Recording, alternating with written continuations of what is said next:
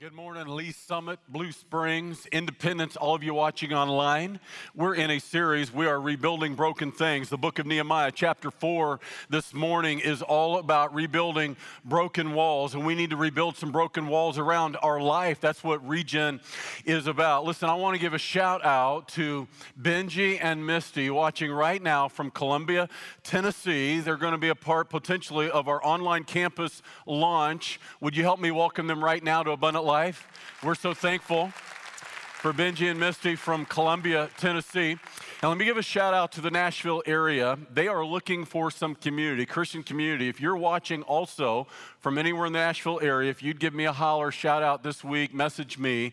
I want to connect you to Benji and Misty potentially. So many churches in that area are shut down, not meeting.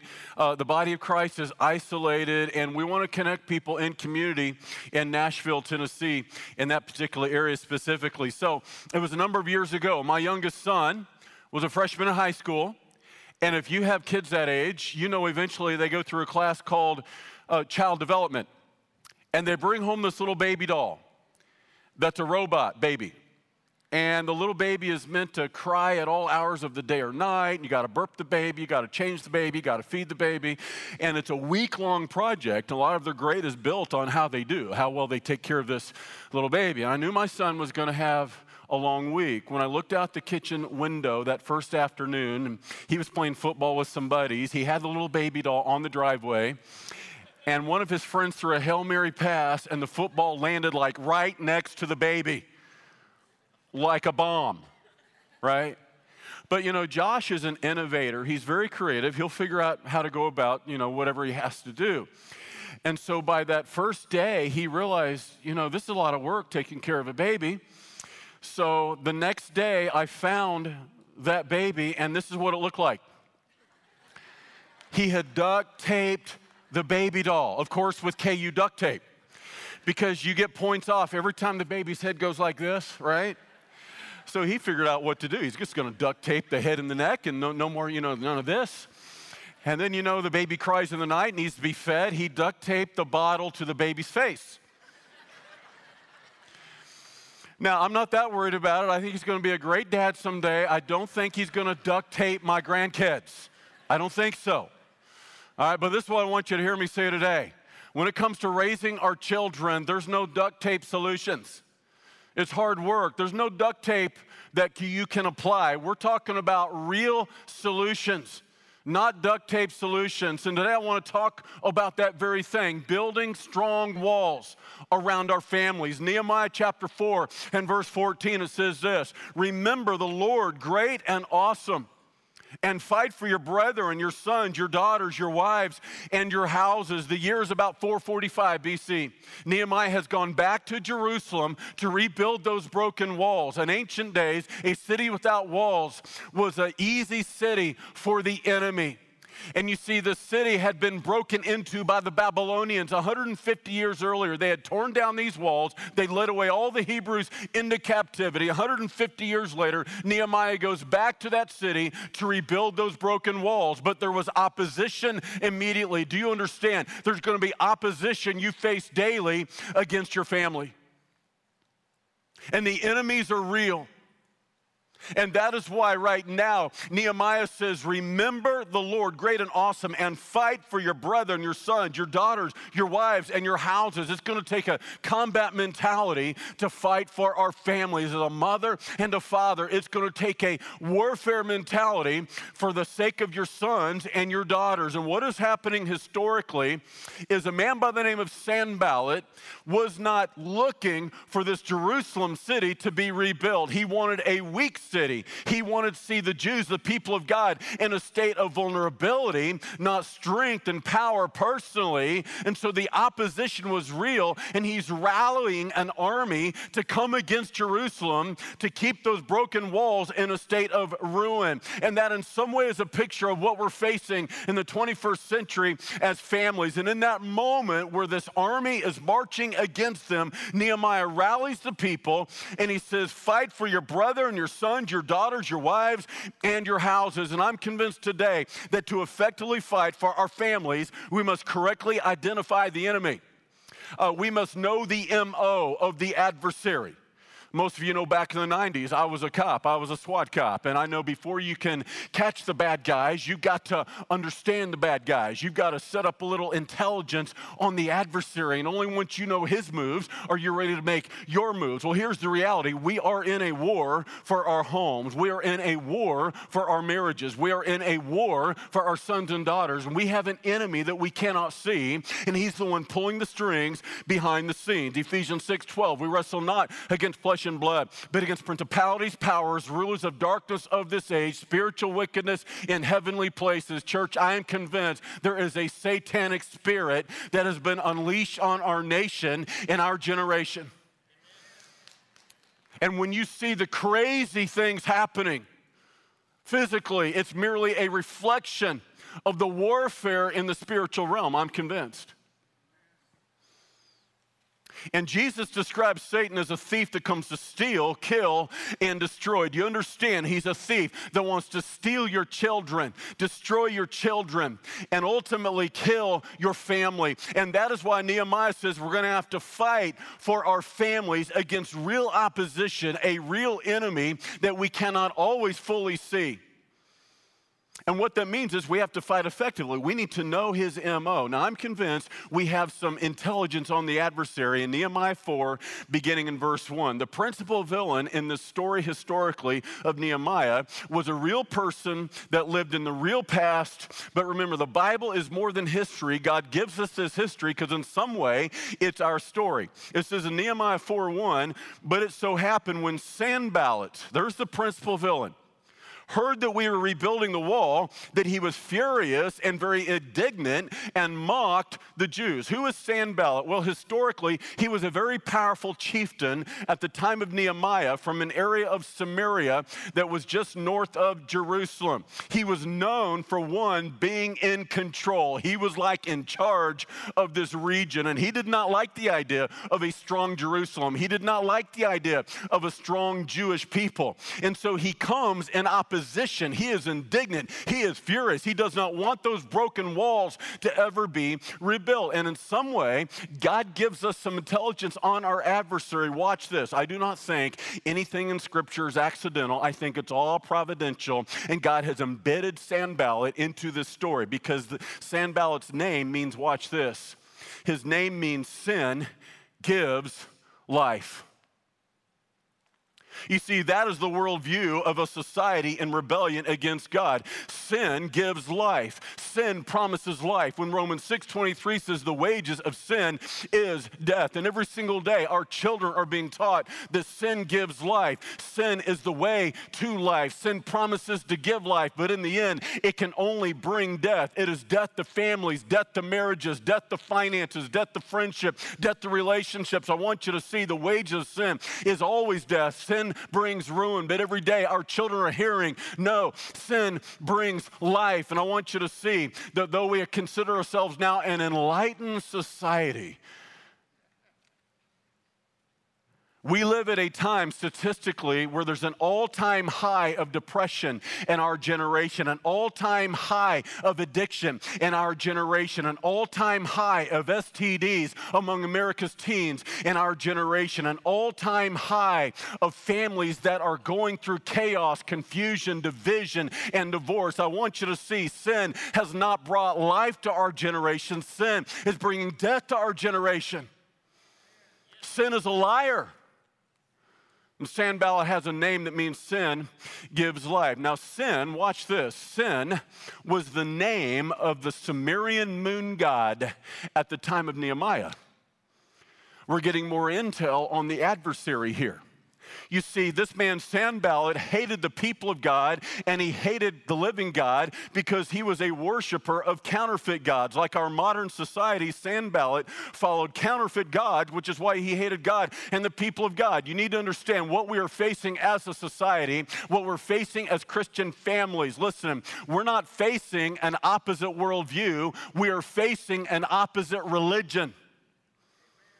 You hear people say, well, the problem in America is that we're becoming a godless nation. No, that's not true. The problem in America is not that we're becoming a godless nation, it's that we're becoming a nation of many gods. We've created the God we want instead of simply believing in the God who is. Here's Sanballat. He is a worshiper of the moon god. He is a worshiper of a counterfeit God. And now you can begin to see why he hated the Jews, the people of God, and he did not want the people of God to be strong too, because they were a threat to him. A strong Jerusalem was a danger to him and a danger to his kingdom. Yet we can see this worldview everywhere, and every single day our children are being bombarded with the lies of the enemy, being bombarded with the lies that will take us into captivity. Do you understand that what we're seeing as a society is a society that's being taken captive by the lies of the enemy? And he wants to take your family captive and your children too. Counterfeit gods, false gods. And you see it everywhere, the worldview. Just this past week, our own U.S. Congressman Emanuel Cleaver, an ordained minister of the United Methodist denomination, opened up the 117th Congress with a prayer, and he ended that prayer like this. Now may the God who created the world and everything in it bless us and keep us. May the Lord make his face to shine upon us and be gracious unto us. May the Lord lift up the light of his countenance upon us and give us peace. Peace in our families, peace across this land. And dare I ask, oh Lord, peace even in this chamber now and forevermore. And right now, all the people of God are saying, amen. Yes. Hallelujah. I mean, yeah, who wouldn't want that prayer? I mean, he's quoting here from Numbers chapter 6. He's quoting the Word of God. He's quoting here the true and living God. And then it completely goes off the rail from there. All right, here's how he ends this prayer. We ask it in the name of the monotheistic God Brahma, a God known by many names and by many different faiths, amen and a woman.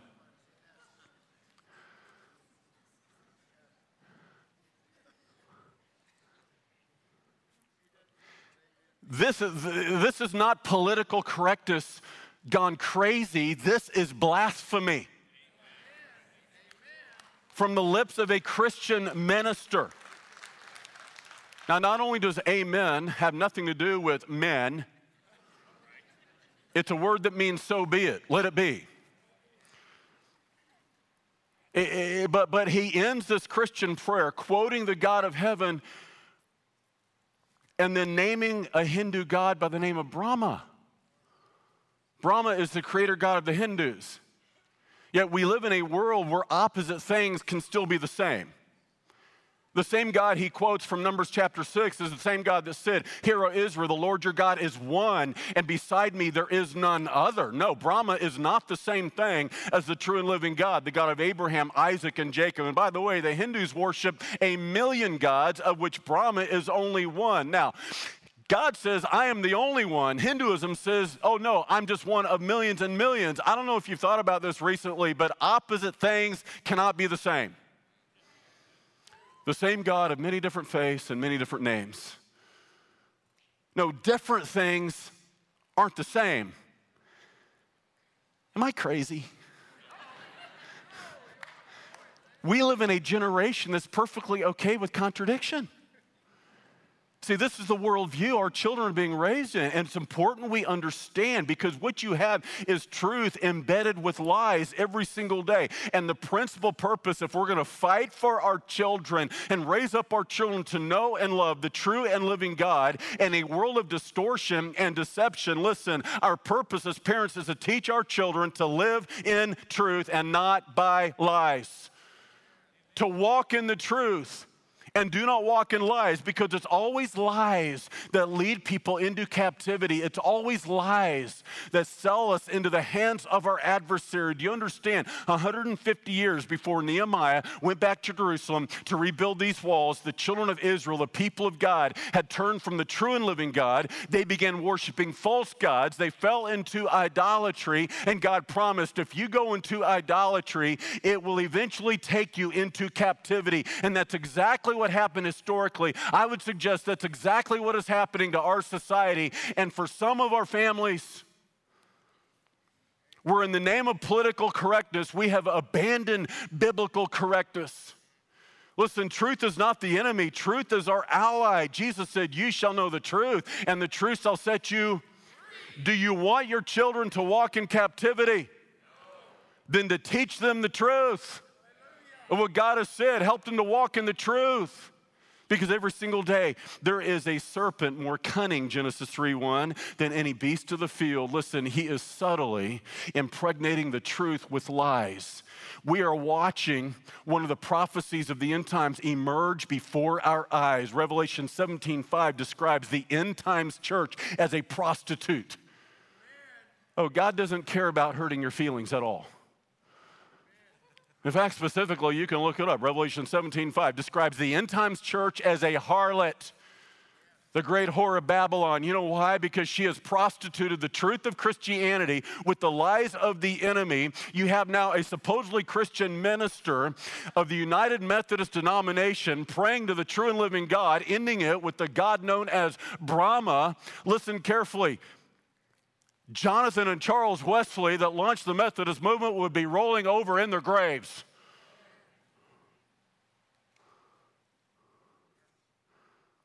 In some way, that's a picture of what's happened in the church. And you've heard me say many times, as the church goes, so goes the nation. A nation in chaos and confusion. Now here's the deal. If you want your children to walk in truth, guess what, Mom and Dad? Your life has to embody the truth. You have to live in the truth. You have to be walking in truth. We live at a time social scientists call postmodernism, the post-Christian era. A postmodern mind decides what is true like this. Does it work? So your children, when they think about Christianity, when they think about the faith of mom and dad, every single day they're looking at mom and dad, they're not asking, is their faith true? They're asking, does it work? And if they decide it doesn't work, then it must not be true. And that is why many children leave the faith when they grow up, because they've decided, man, this doesn't work. I mean, look at mom and dad's life. It's crucial that we embody the truth, that we walk in truth, that we show them Christianity does work. Because in so doing, they're deducing that it's true. That's a postmodern mindset. That's how they decide what is true and what is not. Well, if it works, it must be true. It's not enough just to take them to church and put them in Sunday school if our lives are in complete chaos too. Because every day they're asking, is it true? And they're answering that question by this, does it work? And so I want you to see that we must build walls with gates around our families to raise our children to be godly. Walls are for protection, gates are for preparation. So what's Nehemiah done? He's gone back to Jerusalem. He's building these walls of fortification. We're going to be a strong city again after 150 years. We're going to build these walls to protect us on the inside from the enemies on the outside. But listen carefully. He doesn't just rebuild the walls. He's building gates. You know why? Because the walls are to keep things on the outside from coming in, but the gates are to let things on the inside go out. See, the Jews were the people of God. God blessed them. Why? So that they could be the lighthouse to the nations. Now, I'm telling you this because fear-based parenting will always just build walls in our children's lives. I'm going to protect my kids at all costs. All right, that's good, but that's not the end. Because the goal is not simply to raise strong, safe kids, it's to raise strong kids.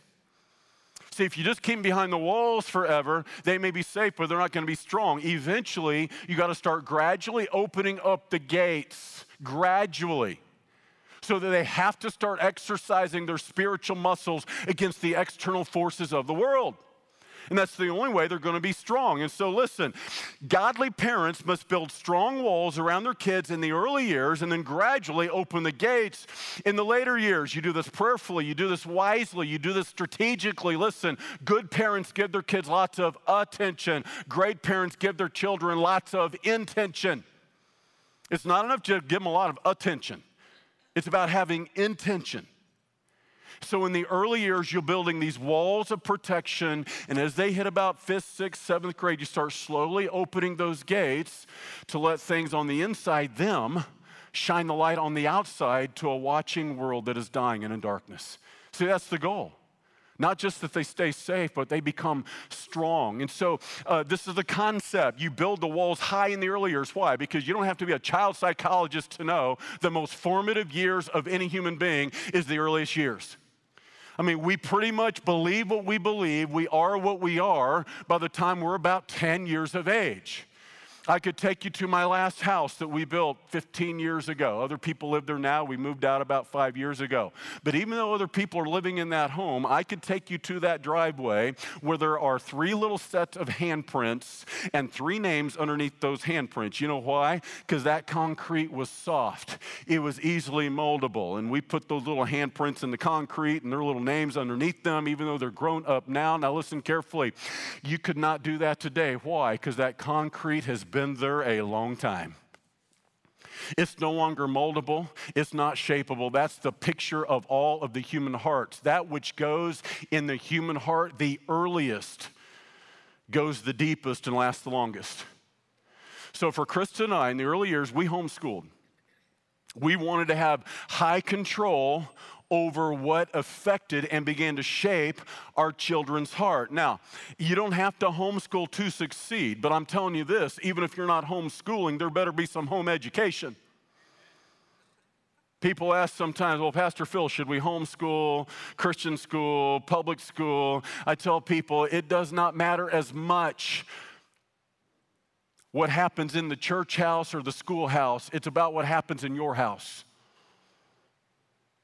I can tell you success stories of homeschool families, and I can tell you ones that not. I can tell you success stories of public school families, and I can tell you stories that not. You see, in the end, I'm convinced how you educate your children is a matter of your family and what's best for your children. If it's home education, Christian school education, public education, but in the end, it's not what happens in the church house, the schoolhouse. It's about what happens in your house. You have the most influence over your children if you will leverage it with intention. So either way, it's about, in those early years, build the walls high.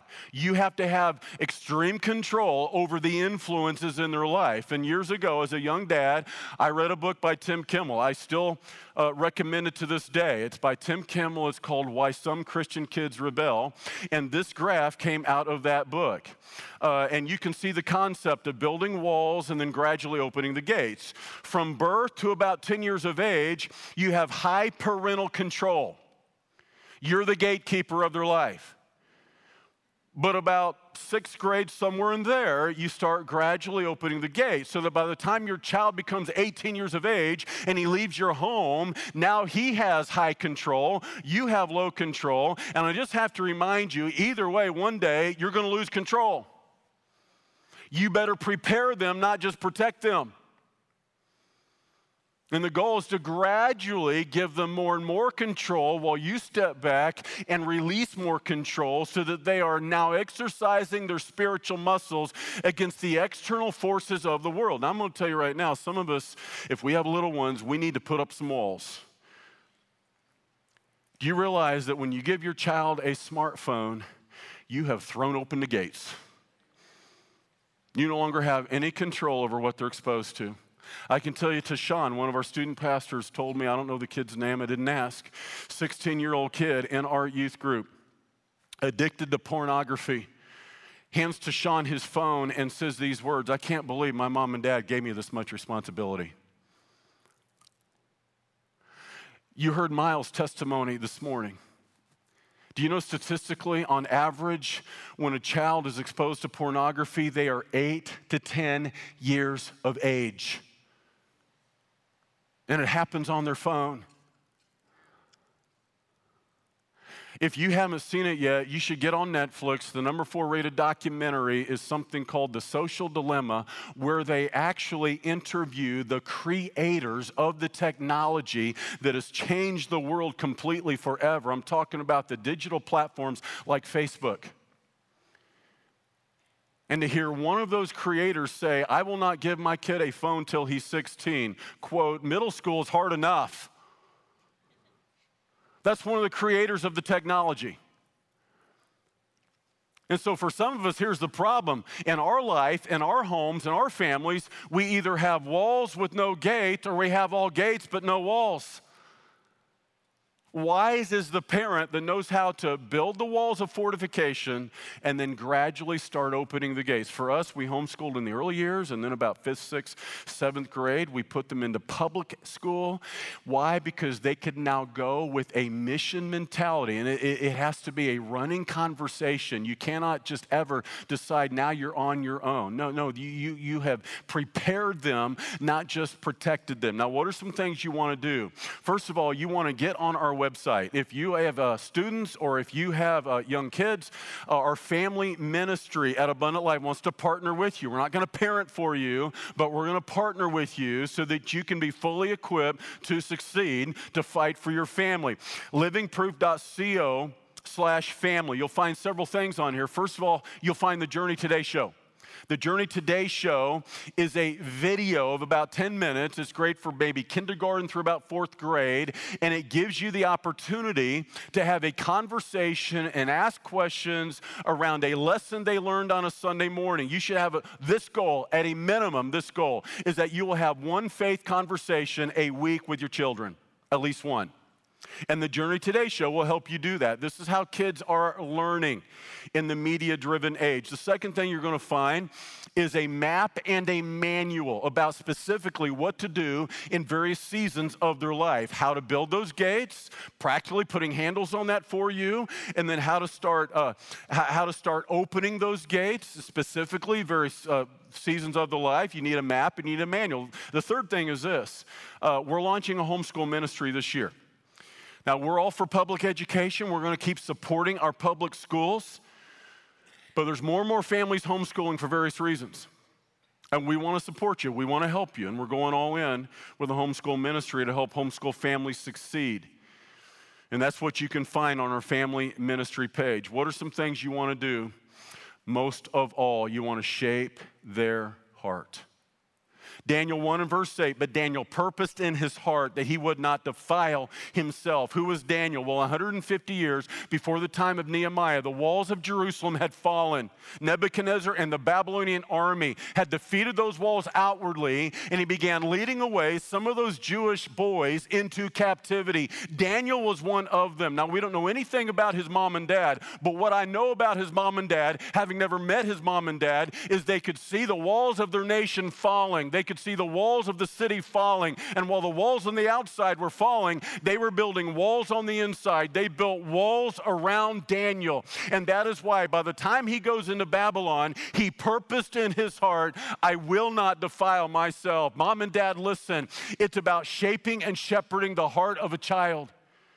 It is never about the head. See, we thought if we just brought our kids to Sunday school and we crammed a bunch of Bible down their throats and made them memorize 129 Bible verses, that they'd grow up to love Jesus, and they didn't. You know why? Because it can't just be academic. It's about the heart, shepherding the heart. And I'm trying to tell you today, listen, mama, listen, daddy, the way you shape your child's heart is by showing them your heart. The way you shepherd your child's heart is by letting them into your heart. It's not just telling them what to do, it's giving them the why. It's giving them the what. And it's letting them into your life. I told my kids early on, guys, listen, I know everybody else is going to date when they're in middle school and pursue the opposite sex. I'm trying to tell you guys, listen, I want you to hang on. Don't pursue a romantic relationship until you're old enough to get married, because it's just going to end in drama, trauma, temptation, frustration. Now, I let them into my heart. Here's the reason, God, I want to guard your heart. Let me give you a story. This is my story. I'm 16 years of age. I'm at my grandma and grandpa's for Christmas break. It ought to be the happiest time of my life. But I remember being at my grandma and grandpa's, a Christmas vacation, and crying myself to sleep because my girlfriend just broke up with me. See, all of a sudden, you're letting them into your heart. And you're connecting now with their heart. This isn't just now telling them what to do, it's letting them inside of you, and now they know why you feel the way they do. I want to guard your heart. Listen, it's not just telling them don't have sex till you're married. They've heard that. Yet the STD rate among America's teens is higher than it's ever been. The issue is not abstinence. The issue is integrity. It's purity. Hey, guys, listen. God wants to give something better to you. He's not trying to take something away from you. Now, some parents feel like, well, I'm a hypocrite. If I ask my kids to do something I didn't even do, wait a minute. As parents, don't we all want better for our children than we did for ourselves? I mean, isn't that the goal? Let them into your heart. I let my kids into my heart. I let them see the scars of sin in my own life. And all of a sudden, you're connecting on the heart level. And that's what Daniel did. He purposed in his heart that he would not defile himself. He was taught ahead of time to thrive in Babylon. And every single day, Babylon is coming after our children. We live in a Babylonian society, counterfeit gods everywhere, in opposition to the Christian worldview. What are some things you want to do in the early days? Give your children a godly identity. Daniel immediately is confronted with a different identity. Daniel chapter 1 says the Babylonian king Nebuchadnezzar wanted to train him and school him in the language and literature of the Babylonians. You know what he's trying to do? Daniel, you're no longer a Jew, you are now Chaldean. You know what God wants to do for your children? Give them a godly identity. I know who I am, and no one can steal it from me. But what is happening is our children every single day being told, no, you are not a Christian. That is not your identity. We will give you your identity in this Babylonian society. We will school you in the language, in the literature, and the customs of a Babylonian worldview. What are some goals in those earliest years? We've got 1,000 people looking to find their one in 2 years. Someone to lead to Christ. If you have little ones, they're the most important ones. You want to introduce them to their need of a Savior. They need salvation because they are a sinner, and they need to be born again. And that can be done in the earliest years. Now they have an identity. I am a child of God. I know my part in this great, grand story of God, this redemptive story. We would take our kids in those early years to the mission field for a week, and we would take them to Latin America on these short-term trips where they learn to live for Jesus by advancing the mission, by advancing the gospel. See, that was very formative in those early years. And today, listen, I didn't raise any preachers that I know of. I didn't raise pastors, but I'll tell you something. I raised kingdom warriors. I raised kingdom contenders. And that's the goal. No, they're not just safe, they're strong. And they're going to live missionally, the end of the spear for Jesus. Number 2, train your child in godly authority.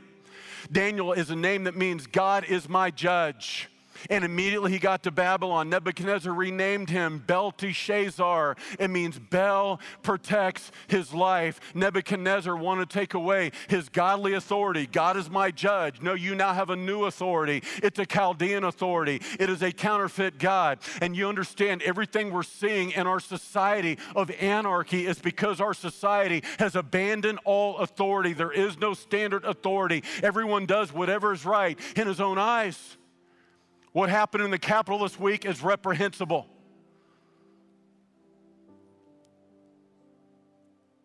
It's anarchy. It was an assault on our government.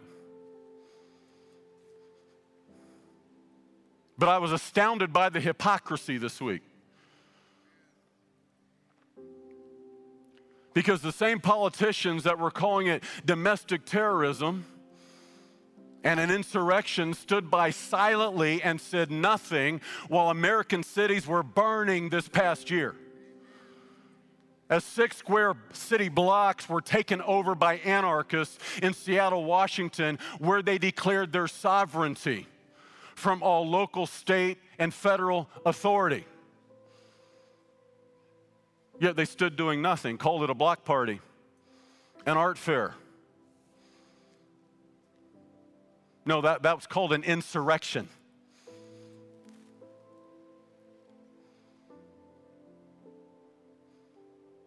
It's been years in the making. It didn't just happen. Started 50 years ago when our nation decided we will have no authority. God is not our authority. God is not the lawgiver. And when God is not the lawgiver, it leads to lawlessness. If God is not the lawgiver, it leads to the law of the jungle. And that is where we now live. Anarchy, chaos, confusion. Now, bring that down to the personal level. A child never learns that God is my authority. He is destined to live a life of anarchy, chaos, confusion, ruin. Teach your child to take you seriously. Mom and Dad, I don't know if anybody's told you this recently, but you're the authority in your home. You're it. God has said you're it. If they don't learn to take you seriously, they will never learn to take God seriously. And that's why the prisons are full of people that never learn, I have to obey the law. Give them a sense of my authority. My final authority is the Word of God and the Son of God. It gets the final say. It shapes my beliefs, my behavior, my vision, my values. Number 3 is this: teach your child a godly morality.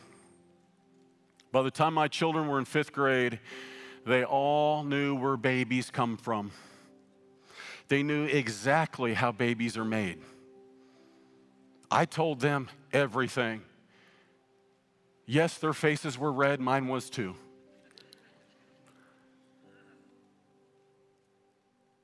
But if they don't hear it from me, they're going to hear it from someone eventually anyway. I want to be the one. They knew how babies are made, how the boy parts work with the girl parts. They knew what homosexuality was. They knew what pornography was. You know why? Because I knew I'm about to start opening up the gates, and they're going to encounter pornography, and I want them to be ready when they do, so they know exactly what to do. It's a godly morality. We're living in a Babylonian society where it's an anything goes mentality. Sleep with whoever you want, whenever you want, however you want, who's God or anybody to tell me what to do. Yeah, we'll see how that ends up for you. The wages of sin is death. It will always be death. It's a universal truth. I just need to say this today because you might not have heard it recently, but it is still a sin to sleep with someone you're not married to. Hey, that's the message. It's not just for our teens. Some of us middle-aged singles need to hear that too. It's still a sin. It's not going to end well for you. God loves you. He's not trying to take something from you. He's trying to protect you. He wants something better for you. He's your Father.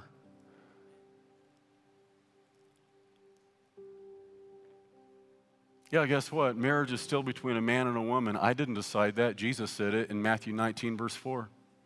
That hadn't changed. God hadn't changed his mind on that either. He hasn't.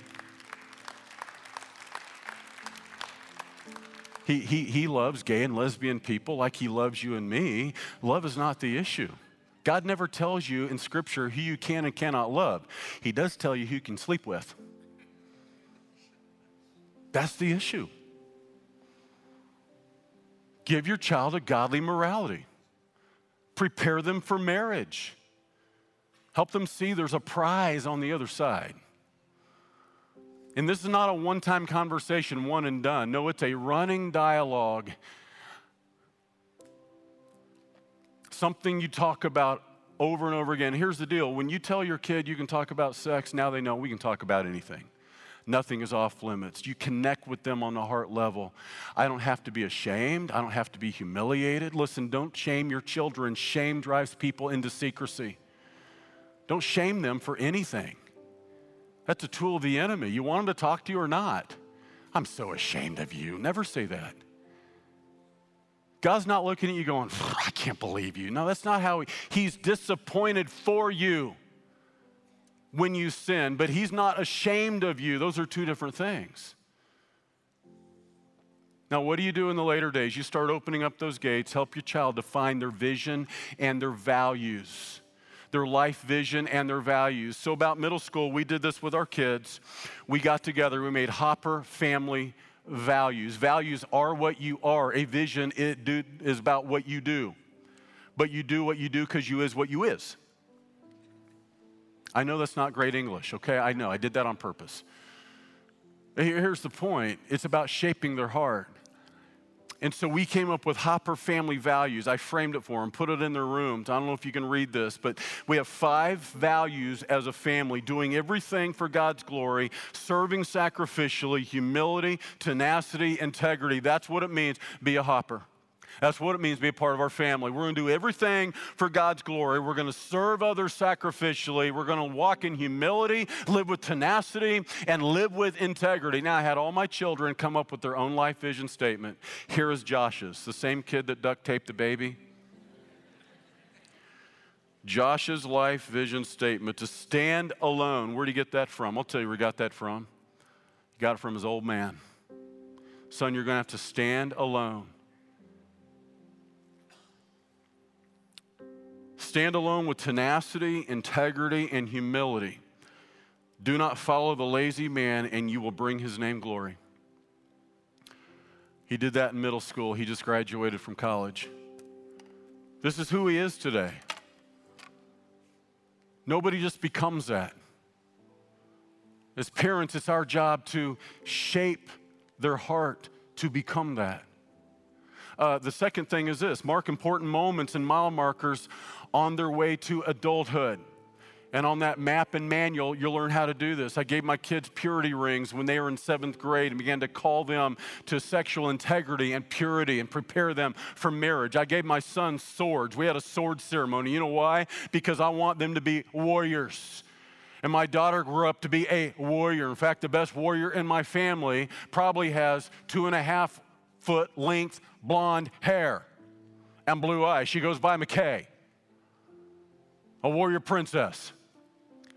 Because I want them to see we really are at war. And we are called to be kingdom contenders, not kingdom pretenders. And so you mark those moments along the way in their development, maybe 7th grade, high school, graduation. And you call them up to a greater, grander vision. Give them a clear definition of what it means to be a godly man and a godly woman. Why are there so many men with grown-up bodies that are still little boys on the inside? Because nobody's ever told them what it means to be a man. How do you know when you become a man? How do you know when you grow up? A real man rejects passivity, accepts responsibility, leads courageously, expects the greater reward. God's reward. I'll never forget my oldest son, Jake, when he was at Mizzou. I knew when he finally became a man. You know why? Because he was telling me all the temptations he was facing and all the opposition that he was facing. But he had not buckled. He had not caved in. He was choosing to do the hard thing and go for the greater reward. God's reward. I'll never forget the day I knew it was time. Son, you are now a man. You are a real man. He crossed the threshold. You have daughters, give them a working definition. Proverbs 31 gives you the definition of a real woman. Something like this: a real woman pursues a life that is godly and the inner beauty of virtue and humility, and answers her God-given calling to nurture and love her family. I just made that up this morning. You can use it if you want to. But you have to have some working definition. It becomes part of the language. Son, reject passivity. I know you got homework. Turn off ESPN. Reject passivity. Accept responsibility. It's part of the language now of your home. The opposition is real. It is great. And that's why Nehemiah said in verse 18, every one of the builders has his sword girded at his side as he built. I love this imagery, this picture. You had a shovel in one hand. You had a sword in the other. They were both building and battling. They were ready for battle even as they built. And that is the picture of the Christian life. A sword in one hand, a shovel in the other. We are called to be builders and battlers as sons and daughters of God. I want you to see, it says, then I said to the nobles, the rulers, and the rest of the people, the work is great and extensive. Mom and dad, raising a family is great and extensive. The work is overwhelming. And we are separated far from one another. That's why you need community, to be in a group, because you can't do this solo. Wherever you hear the sound of the trumpet, rally to us, and our God will fight for us. We need to remember that our God will fight for us. Your God is fighting for your family. He will fight for your marriage. He will fight for your sons and daughters. If you will fight for him, he's going to fight for you. Let's rally together as a church family. I want you to stand with me right now. Let's do that together. Right where you are, maybe online, just stand with us there, would you? Before our God, let's rally together. Jesus, I lift up every mom and daddy here, every family. The opposition is great. The opposition is real. But greater is he that is in us than he that is in the world. I pray, God in heaven, for these children, for these sons and daughters, that, God, they would grow up to be strong men, strong women, to know and love you all the days of their life, that you would guard them from the wicked one, from the sin and temptation and the opposition of this Babylonian world we live in. That, Jesus, you would fill our homes with your presence, your power daily. In the powerful, precious name of the Son of God, we pray it. Amen. Would you give him glory?